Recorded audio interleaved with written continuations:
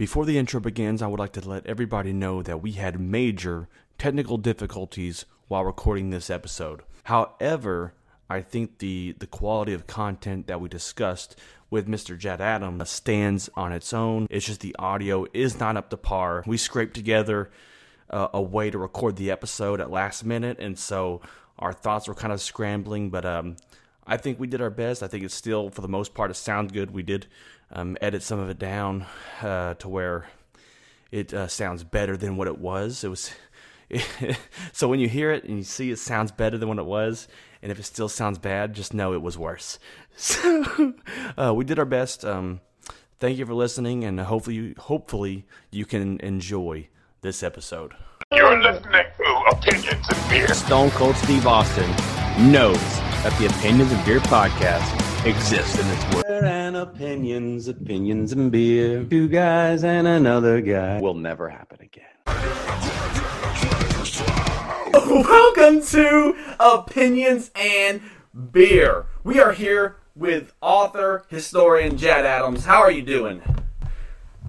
I'm doing great, here from sunny London. Sunny London? That's like in the future. Well, actually, I always think London's in the past because it's absolutely full of the ghosts of famous people. Like Boris Karloff, the horror actor. He used to live around the corner from me. His name was Willie Pratt, actually, not Boris Karloff. That was a screen name. Yeah. But, I've got a contacts book full of dead celebrities. You know, if you want me to call up Sammy Davis Jr., I can do that. Just one answer. That's pretty funny. Yeah. Call up the Jack the Ripper guy. He's pretty cool. He's pretty cool. That's not the words we would use to describe him. Unknown. Still unknown. Oh, yeah. I believe that he moved to America and he was Holmes, the first serial killer in America. I dig that theory. H.H. Holmes, yeah. Yeah. Well, that's what you want to do. If you want to dig up your act, you've got to cross the pond. That's what we're told here. Yeah. This is Opinions and Beer. What is the craft beer scene like over there in London? Big and booming, and it's really only over the last 10 years that it's taken off. We've got the most great small shops like Clapton Craft, which is just a shop that sells beer. Nothing except craft beer. No commercial beer at all either. So we've got a whole chain of those. There's enough interest to maintain whole shops just selling beer. And the beer that I drink is from a brewery called The Colonel. And they're in East London, in Rotherhithe. Now, when I was a kid, you didn't go to Rotherhithe. It was all gangs and murders. But now it's kind of lofts and artist studios and bijou cake shops and so on, and microbreweries. And one of them is The Colonel. And they produce this stuff. They produce new hops every couple of weeks. They've got a new brew with new hops. And each one's got its own name on its own little label, and the labels all come in on brown paper. There's almost no marketing. It's just kind of a brown paper strip on the bottle to say what hops are in it, and that it comes from Colonel Brewery. And they've been investigating some really, really old brews. They've got a 1956 brew, and they've got an 1856 brew and an 1890 brew. They've got some really amazing stuff there. They're real specialists. That really sounds good. But do they have smells like bean spirit? This is a double maple If coffee. it travels, then we've probably got it here. But quite a lot of our beers just don't travel, and so you have to come to this country to drink them. And our biggest brewery here, very close to where I am, the one where I would go and drink, is Shepherd Neame. And they were founded in 1690, before there was a US of A. You know, they're an incredibly old brewery, but still doing the same great stuff in Kent, the Garden of England. Yeah. But don't look up Shepherd Neame in the US of A because You ain't gonna find the nothing. stuff doesn't travel. You know, Oh, it's yeah. been rubbish by the time it got over, Man, over the water. that sounds so amazing. Like you're surrounded by so much history and drinking at a place that has so much history. And we just have a bar that opened up last year. That's what we got. Yeah, well, what's weird though, yeah, America is, and you know, they're obviously the newest when it comes to craft beer and stuff. But they've really done a lot of innovations. I feel like to the craft beer scene.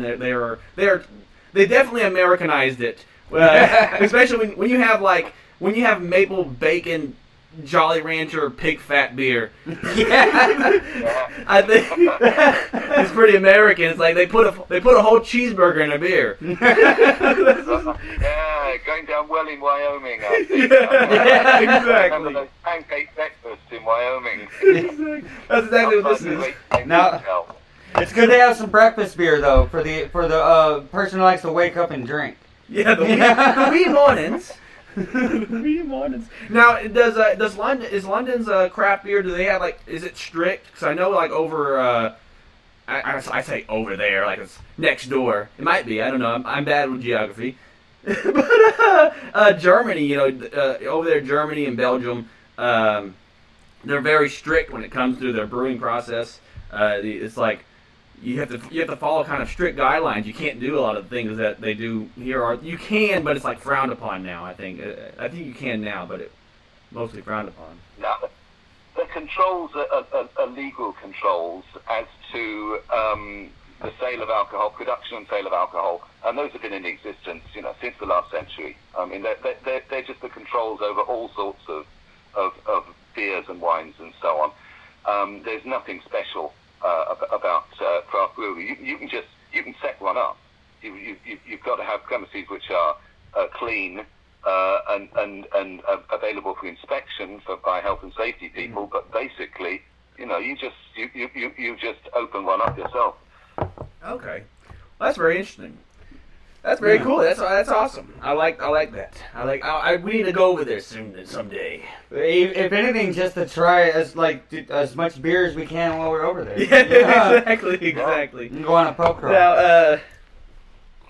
Now, one of the biggest reasons why we had you on, we wanted you on the show, is because you're an author. I actually heard about you. You know where I heard about you from? Have you gotten a lot of people trying to get you on their show?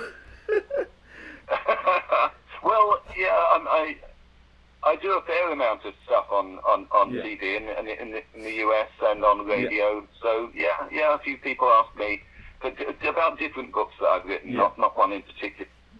Well, over on I don't know if you know who Joe Rogan is, but Joe Rogan and Dave Chappelle mentioned your book. They talked about your book. They said they read it. Oh, wow. So I heard that. I'm like, he sounds like an interesting guy. Let me contact him, get him on the show. Oh, that's great. So I thought that was cool. But they were talking about the Gandhi thing, and Dave Chappelle didn't want anything of it. But he's like, he read this guy. He read all of Gandhi's personal writings and stuff, and wrote this biography on him, The Naked Ambition of Gandhi. And then Dave Chappelle was all like, "Oh, quit going after Gandhi, fuck that." Yeah. Well, they were a bit like that in India too. Oh, were they really? They felt a bit that way. Yeah. I mean, they felt you've got to revere this man as the grandfather of the nation, and you must not talk about anything he did sexually, and he's just got to be the great man. Now, as far as I'm concerned, being a great man includes sex, and so I don't buy that argument. But also, he talks an awful lot about sex. I mean, he was really interested in the control of the body.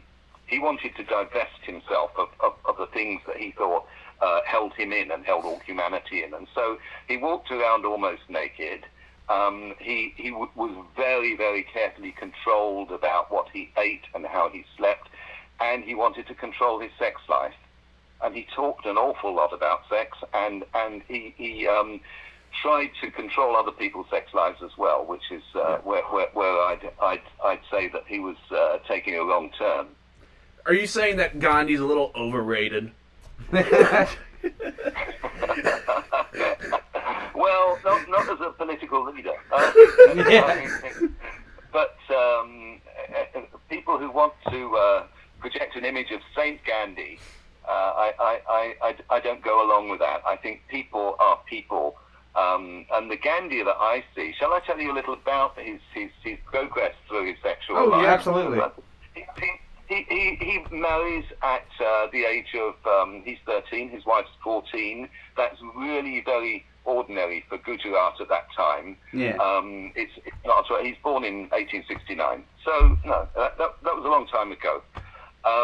And he had a very normal married life, had 4 children, and then in his 30s he decided that he wanted to dispense with sex. He wanted to get away from sex. And that's really where the problems came. That by this time he's a very successful union leader and a spiritual leader to some extent in South Africa, and he sets up these ashrams where he's the guru in charge of the ashram and telling everyone when they've got to pray, what they've got to pray about, what they've got to eat, what work they've got to do, all that kind of thing. And he's also telling them about their sex lives. That sex should only be used for procreation, first of all, and then he starts saying there shouldn't be any sex. And so when his son, Manalal, has sex with a woman perfectly willing sex, it's just, he's a young man and she's a young woman and they have sex, Gandhi makes him swear celibacy for the rest of his life. Oh, wow. Finally, he after a few years, he relents on that, and when the guy's 35, he can have sex again. But that's the sort of disciplinarian he was about these kinds of issues concerning his followers. He just wanted to control every aspect of their lives, and that's not very unusual for a guru. That's kind of the sort of things these people did. But he later decided to start challenging himself, to start challenging his sexuality. Then Gandhi started challenging himself, as he described it. And what he made his followers do was do sexy stuff. So he'd get the wife of the manager of his ashram, who he'd sworn to celibacy. This couple weren't having sex, but Gandhi got the wife to do a striptease for him to prove how spiritual he was, just to prove how spiritual Gandhi was, that he could resist even a beautiful woman taking her clothes off, and he wouldn't be aroused. And then after he used to bathe naked with his supporters. He'd get naked massages, and all this was, as far as he was concerned, a matter of self-control, which gave him greater spiritual power, because he believed in the power of semen, that semen was a deep spiritual force, and you shouldn't lose or waste semen. So when he occasionally had the wet dream, he was very distraught about it, and he wrote about it, and got his ashram followers to pray with him about it, and so on. Now, all this is happening while there's a lot of political change in India. They're getting rid of the British, and while they're getting rid of the British, the Muslims and the Hindus are in competition as to what kind of an India is going to emerge from independence. And so it's a very tense situation. People are threatening to kill each other. They are killing each other. Eventually, of course, India is torn apart, and you end up with Pakistan and India. Out of that original British India comes Pakistan and India. So during that time, Gandhi steps up all this sex stuff. He feels that he needs to be challenged even further in order to give more spiritually to his nation. And the way he's challenged even further is to say to the 33-year-old woman that he's been sleeping with, "You go away, I need other challenges." And he invites his niece, his grandniece, to come and sleep with him. She's 19. Okay. She's called Abba, and later he gets another young relative called Manu, and she comes and she sleeps with him as well. And so just one naked teenager wasn't enough, because of the challenge, the national challenge. He needed two. And he's doing this for the people. And they're like his grandchildren. Yeah, or grandniece. And his grandchildren. Now, everyone knew about this. I mean, he wrote about it, and people, including, Manu, Kanu's husband, Manu's husband, Kanu, including people like family members, were complaining to him about it and saying this doesn't look good. Other senior politicians who will be leading independent India in the end, they're complaining about it and saying, look, you shouldn't do this. But he is resolute, and he feels that as partition continues in India and things get worse and the two sides are fighting each other, that he's got to keep going through this business of challenging himself with naked teenagers. And he actually says at one point to one of them, he says, we must sleep naked because the Muslims could kill us at any minute. Which is one chat-up line. Yeah, that's what I said. That's just the guy just used a pickup line. we must sleep together. The Muslims might kill us. Oh my God. He described it as putting our purity to the ultimate test. Those are the sort of terms that he used.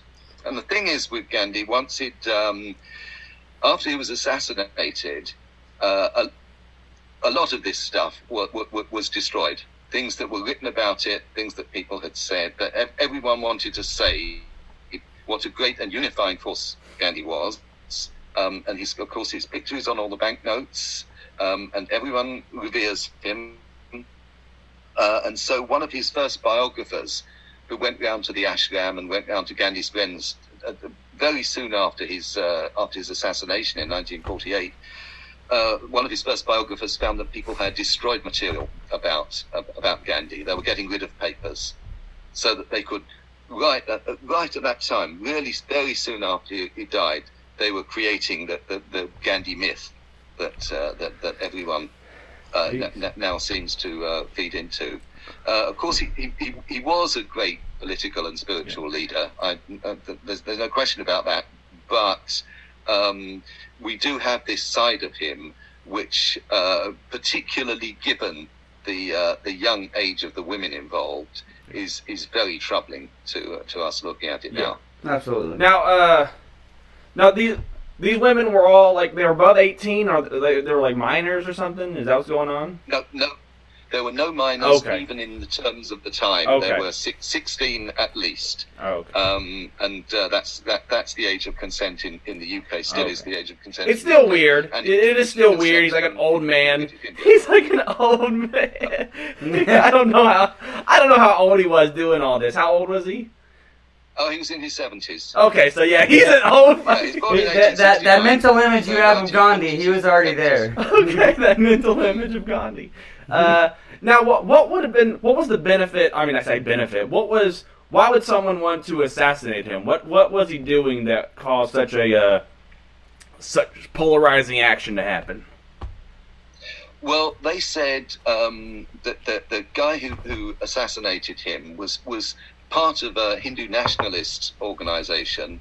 In India now is run by a Hindu nationalist party, so it's that kind of people who believe in Hindu supremacy. And they felt that his assassin felt that Gandhi had given far too much to the Muslims and should not have allowed India to be divided, and that he should have armed the Muslims and had them fight, rather than as Gandhi was committed to peacefully achieving independence. Pacifist, yeah. And the Hindu right wing basically wanted to get out there with the guns and massacre the Muslims. I'll be honest with you. For the longest time, I thought Gandhi was the guy who lit himself on fire. But no, that was like, I guess that was the monk, right? That's not the same. Absolutely unrelated events. South Vietnam, yeah. Yeah, that wasn't even the same country. I'm sorry. That's Texas history for you. They teach you weird stuff. we get taught weird things. So they just mash them all together. All Asians look the same. I was actually told by my American publisher that we couldn't use the title Naked Ambition, Gandhi Naked Ambition. They said that, look, there's very poor name recognition for Gandhi in the US, and there are a lot of people in the US that don't like to see naked in a title. Yeah. Well, yeah, it's usually that's usually reserved for the X-rated films. Yeah. Naked. Well, it's an X-rated book. In America, when you Google Naked Ambition, other things are gonna pop up. Oh my God. That's pretty funny. But you've done other works besides Gandhi. You I see that you did some biographies for the Clintons. Is that true? Oh, yes, it's A Marriage of Sex, Lies and Power. That was the title of a TV program I made, which was actually broadcast for Clinton's departure from power. So it was actually looking back on Clinton's rise and his relationship with Hillary Clinton, and that was great fun to do. I interviewed former Clinton girlfriends and people who had been part of his guard, the state troopers who were looking after him when he was governor of Arkansas, that sort of thing. And you're still alive. So you told that tale, and you're still alive. Yeah, well, I kind of got in and stayed in Little Rock for a while and got out again. You got it. That's how you do it. That's how you talk about the Clintons. You get in and you get out. You get the job done and you leave. Another interesting thing I was actually reading. I was actually I was gonna read it last night, and then I got home way too late. But I read like the first 2 pages of this book you wrote, Abstinence, the Abstinence, the History of the Devil, or something. Hideous Absinthe. Yes, the devil in a bottle. Yes. Yeah, now that's about the green liquid that some people say fueled the artistic revolution in Paris in the 1870s. Because all the artists and poets were getting off on it. That's the myth, really. But but certainly Van Gogh drank an awful lot of absinthe. That's undeniable. That's why he cut his ear off, right? Wait, is that? Well, it didn't help. I didn't know if you were wrong, but I immediately started thinking, like, is that the one that cut his ear off? Are you even right? Yeah. I know some things. But it's like you got to make sure before you say stuff on our podcast. Right? No, what inspired you to write that? Oh, I'm actually, if you're a professional writer, very often a publisher comes to you and says, "Look, would you like to do this project?" And that was one of those, because I'd written about the 1890s. I was interested in decadent poetry, and I'd written about a decadent poet. And because of that, a publisher approached me and said, "Look, the end of the century is coming up." That was the end of the 20th century is coming up. And at the end of the 19th century, absinthe was a really big thing. So let's party like it's 1899. Let's do a book about absinthe. And so that it came out of that. And I just looked at the production method of the liqueur, of course, but also social factors, why everyone started drinking it. It was... What actually happened was there was a vine pest. So there was no wine for people to drink in France. So what wine was available came from cellars, very expensive. And yet at the same time, in the 1870s, there were industrial processes allowed them to make industrial alcohol. And so they just cooked up the absinthe, which is wormwood leaves, cooked up the absinthe, put some anise in it, another star anise and so on, make it tasty. Pour alcohol in, and you've got a very alcoholic drink, 40-50% alcohol by volume. Wow. And they were all really getting off their heads on this. Yeah. And it became the drink of the poor. And artists, musicians, actors, painters, poets, tended to be living in poor neighborhoods and to be drinking the drinks that other poor people drank. Yeah, it's made with wormwood, right? Originally, I don't know if it still is. I know it's not allowed. I don't think wormwood's allowed in America. So I think our abstinence is like fake. Yeah. It's got a very low percentage of thujone, which is the active ingredient in wormwood. Okay. I think it's got something like 10 parts per million of thujone in it. It's very low, but it's 10 or 12 parts. I mean, something like that. That's the permitted level in the European Union, and I think the US just imported the European Union's conditions, and so that you could import it or make it in the US if you wish. There was a very famous building, the old Absinthe House in Louisiana. Oh yeah. yeah. Oh, that sounds fun. So. With the wormwood, the absinthe, it makes you hallucinate? It's like a completely different high than getting drunk off any other alcohol? Yeah, mild hallucinations. I mean, you'd need to drink an awful lot of it with the very low levels of thujone that you currently get. Yeah. People like Van Gogh and Gauguin and Picasso were drinking much higher levels of wormwood in their absinthe. No, much more high levels of thujone, which is the active ingredient. Mm. And so, there may still be some kind of effect. But I think that the difference with the absinthe you're drinking now is probably like the difference between a spoonful of instant coffee as compared to drinking coffee which is ground coffee beans. It's just much more powerful. It's a much stronger. Yeah. It's a much stronger taste. It's going to give you a much bigger hit. That's so crazy, and that I think isn't all that like mentioned in the Bible as well. It's like it's pretty old drink. Mm. Oh yeah. Wormwood's in the Bible. Wormwood's in the Egyptian papyrus. Them Egyptians, no wonder they built those pyramids. They're like, oh man, this is so crazy. We're all hallucinating. Let's build some pyramids today. I'm on wormwood.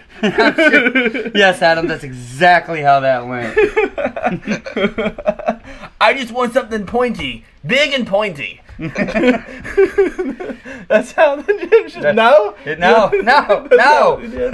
That's not what they did. So... Yeah, what inspired you in general to take on this? Because you do on these biographies in general. Like, what intrigues you about this? I write books because I started writing books because I thought it would impress women. I wasn't.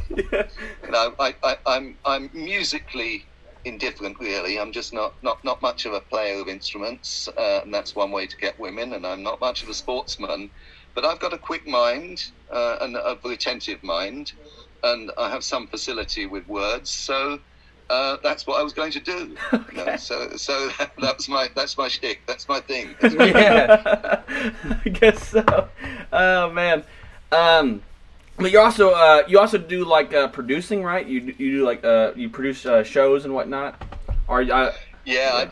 I earlier in my career I did loads of television. I actually started off writing in newspapers, and then the newspaper market started to go down, and I was in television for 20 years. I was a TV producer, and then kind of television started. This story seems to be repeating itself. Television, there was much less of a living in television than there had been. Yeah. Because there was a proliferation of channels. So there are loads and loads and loads of different channels, all the digital channels and so on. And each one was paying very small amounts of money. Now, when I started in television, in the UK, we had four channels. And so, if you were working on one of those, you had a good job and a prestige. Yeah. But as it went on, it just became a kind of very average job, and now it's a job that people are doing in their back bedrooms. Yeah. With technology and it's 2021, and especially with COVID. But thankfully, you know, So now, yeah, COVID's going away. So like, slowly but surely, at least America. I don't know how it is over there in England if y'all are restrictions are being lifted. oh yeah, and on Monday, Prime Minister has told us on Monday we're going to be allowed to hug Oh, again. Oh my goodness! I remember hugging. No. Yeah. But because we're English, of course, what we're going to do is kind of shuffle around a bit and look at our shoes. And Yeah, we didn't hug that much before when we could. No. It's like, actually, you know, I mean, at least for 2 weeks now, we've been able to spit in people's mouths. I mean, we're pretty good. Only from a 3 foot That's my image of distance. Texas. Yeah. That's how it is in Texas. That's how it is. We do things bigger and badder. Oh man. No, but going back to the Gandhi dynasty. Yeah. How did that even how did that come to be? How did the Gandhi name even grow so much? He was part of a family, right? Isn't he part of like a bigger Indian family, or no? Like a royal. There's a family called the Nehru family. The first Prime Minister of India was called Jawaharlal Nehru. He was a big friend of Gandhi. They were very close. And his daughter, Jawaharlal Nehru's daughter, was called Indira Gandhi. She was called Gandhi because she married a guy called Gandhi. Gandhi is a very common name in Gujarat. It means grocer, and this lady Indira Gandhi, who became the next Prime Minister of India, but one,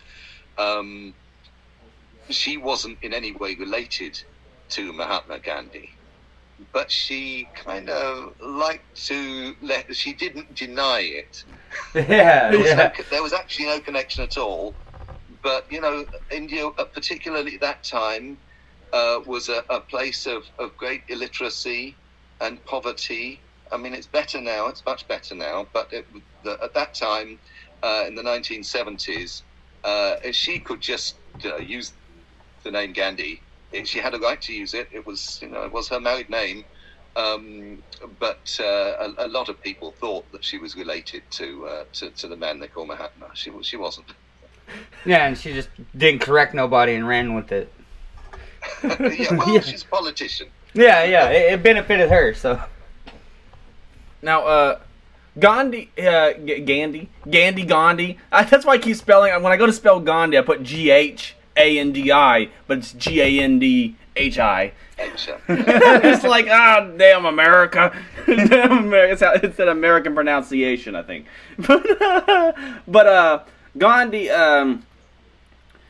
what do you think inspired him to be such a, try to be this activist person? Was he trying to be this notable activist, or was he has such an interesting history because he starts off pretty lowly. I mean, it's a middle class background. He does go to school. His relatives put up some money so he can go and study to become a lawyer in the UK. So he's in London in the 1880s, studying to become a lawyer, and he doesn't seem to be a particularly remarkable person at all. I mean, there's nothing very special about Gandhi. And then he fails as a lawyer when he goes back to India. He doesn't get any clients, and when he does, he's too nervous to speak in court, so he's not a very good lawyer. And then he sees an advertisement that someone in South Africa needs a legal assistant, a merchant in South Africa, Indian merchant, and so he goes to South Africa to just, there's a job out there, I'll take that job. And then he really comes up against racial prejudice, South Africa being the place it was at the end of the 19th century. And he feels that his people, that the Indian people, are being suppressed and are being ill-treated and aren't being given their worth for the work that they're doing to build up the nation of South Africa.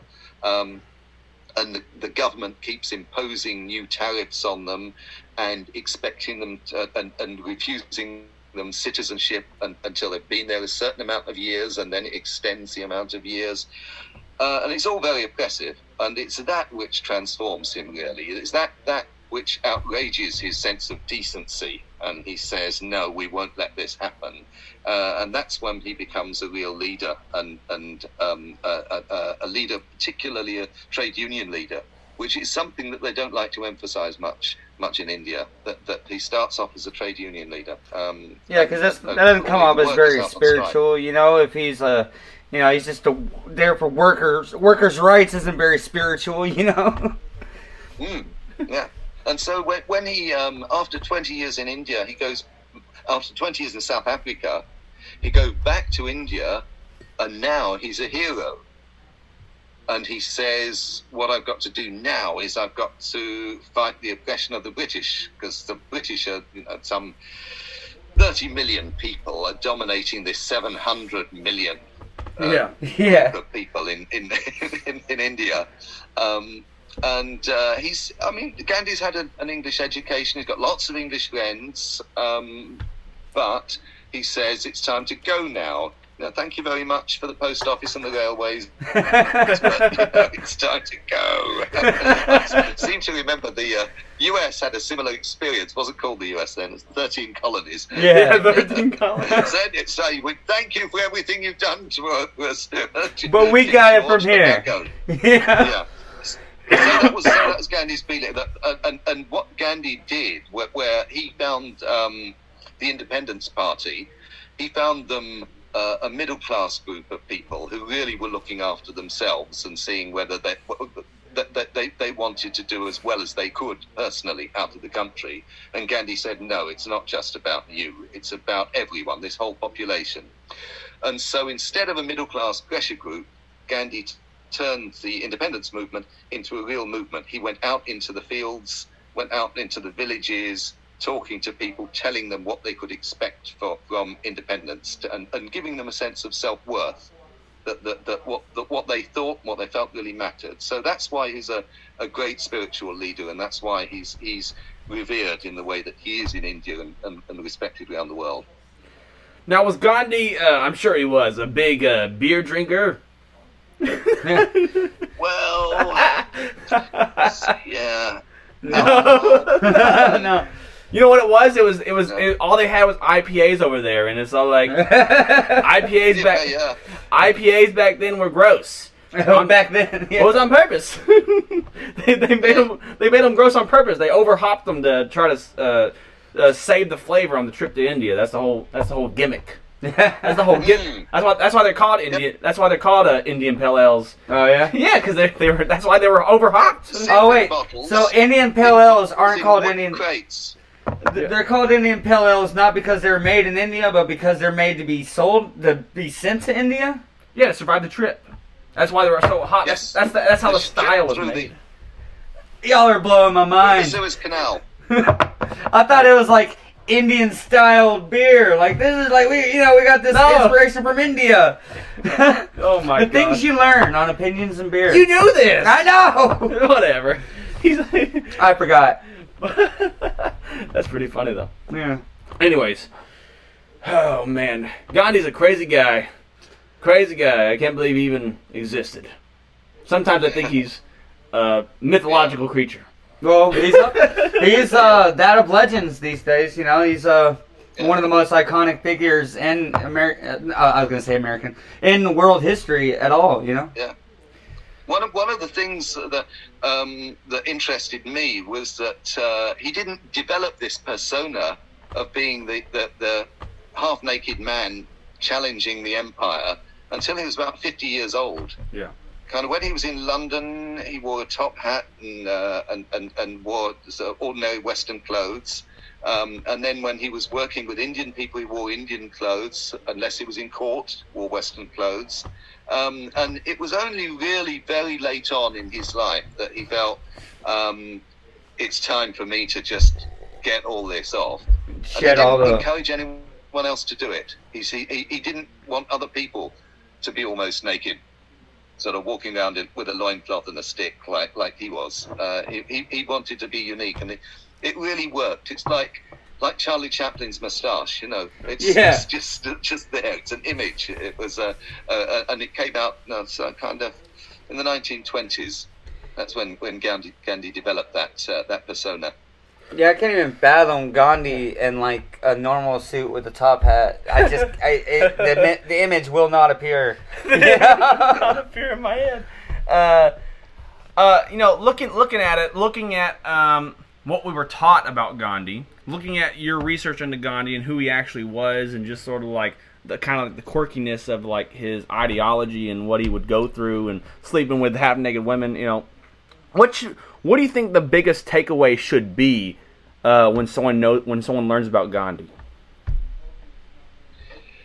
I think that he was a great man who really contributed to Indian independence, but he was not a god. Yeah, he was just another man. Of course, yeah. Sometimes that's all it takes, is just another man. I just want to say thank you so much for coming on the show. I'm going to check out your absence book, definitely. Yeah, I love your work on your Gandhi, just showing that this person, showing that that icons are people too. Like anyone can be an icon. I think that's like one of the biggest takeaways I've gotten from your work in general. Is that I think we put like people on these weird pedestals though, like these untouchable pedestals. They're mythical type characters that have never, they've never done any wrong. They don't do anything weird, and then you're like, well, burn all documents that speak. He might have done some weird shit. He was a good guy. But like you said, he was a human being and he had human tendencies. Yeah. I think that's one of the biggest takeaways in general in the world, that the world needs to know, is that people have flaws. I think we hold too many people up so high, and I think everybody is a human, and every human has flaws. And just because it doesn't show on the surface doesn't mean it's not there. Yeah. So I really like that about you, because I know I was seeing some comments. A lot of people were upset about your book, about the Gandhi book, for some reason. And that's because it's ruining their perfect perspective of the flawless Gandhi. And I guess my final question before we end up, what are your thoughts when someone is upset? How do you feel when someone says, "Oh, you've ruined my perception of someone"? Well, the work that I did was very strongly based on the things that Gandhi himself wrote, and that he therefore wanted to be known. Absolutely. And I didn't work with things that people had said about Gandhi later on. I worked with only the things that he said, or that people who actually knew him said, and things that they wrote themselves. And so I stayed very close to the man himself, and any criticism that is implicit in my book was also made of Gandhi at the time when he was alive, and normally that criticism was made by his closest friends. Yeah. Sure, it's just that's weird. That is, it's written by Gandhi. He wanted people to know about him. Everybody are upset. But then people, the people are still upset.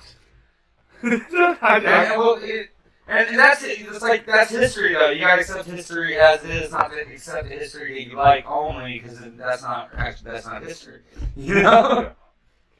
So, this interview with you has been very informative to me. I've only heard about the flawless, iconic Gandhi. I've never heard of anything about his antics in life that don't put him on a pedestal. It's very informative. You have a great time in Texas. Hello, welcome to Opinions and Beer. We just interviewed Jad Adams. It was so fun. It was so crazy, but we did have a bunch of technical difficulties. It was supposed to go along a lot longer. We didn't even get video for it. It's all audio. However, we do have video of us talking and reacting, but just learning about Gandhi, that was a very intriguing discussion we had with that guy. What are your thoughts? Absolutely. Like I was saying, and we weren't recording when I said this, It's not exactly a rabbit hole I would go down. It's not exactly a tab I would click on. You know, I'm very selective with my history, and I never really thought, oh, let me learn everything about Gandhi. So everything that he had to say was very informative. You know, I only know him as the icon that he is, the whole flawless Gandhi that did nothing wrong. Yeah. It's very interesting to hear him put it in perspective as, like, he was a human being. He did have flaws. But, like, you know, it's not to take away from all the greatness that he did. As a matter of fact, it adds to, it's just, makes him more relatable, makes him more accessible to remind yourself that he is a human, and he is a human, you know? Now it's time for today's beer of the day. This is the beer that we were drinking during the episode. Beer of the morning. Beer of the morning smells like Bean Spirit. This is a double maple breakfast stout. It's brewed with Tugboat Coffee. It's a Tugboat Coffee breakfast stout ale with maple syrup and tugboat. Now, when you say, like, it's actually, there's a brand of coffee out there straight up called Tugboat Coffee. Yes. And they straight up take that Tugboat Coffee and they put it in this beer. Yes. This is brewed and canned by Octopi Brewing Company. Oh my God, you know who this really is? Huh. Microphone. So whenever it says Octopi, that means this is an original beer brewed by Untitled Art. But it also says... You remember Untitled Art? What about the Microphone Brewing? Where's that? Okay. It's on it twice. Oh. Okay, so Microphone Brewing paid Octopi Brewing to make this beer. Oh, yeah. Fucking, like, backroom deals and third party. So smells like Bean Spirit. However, you know, what are your thoughts on this beer?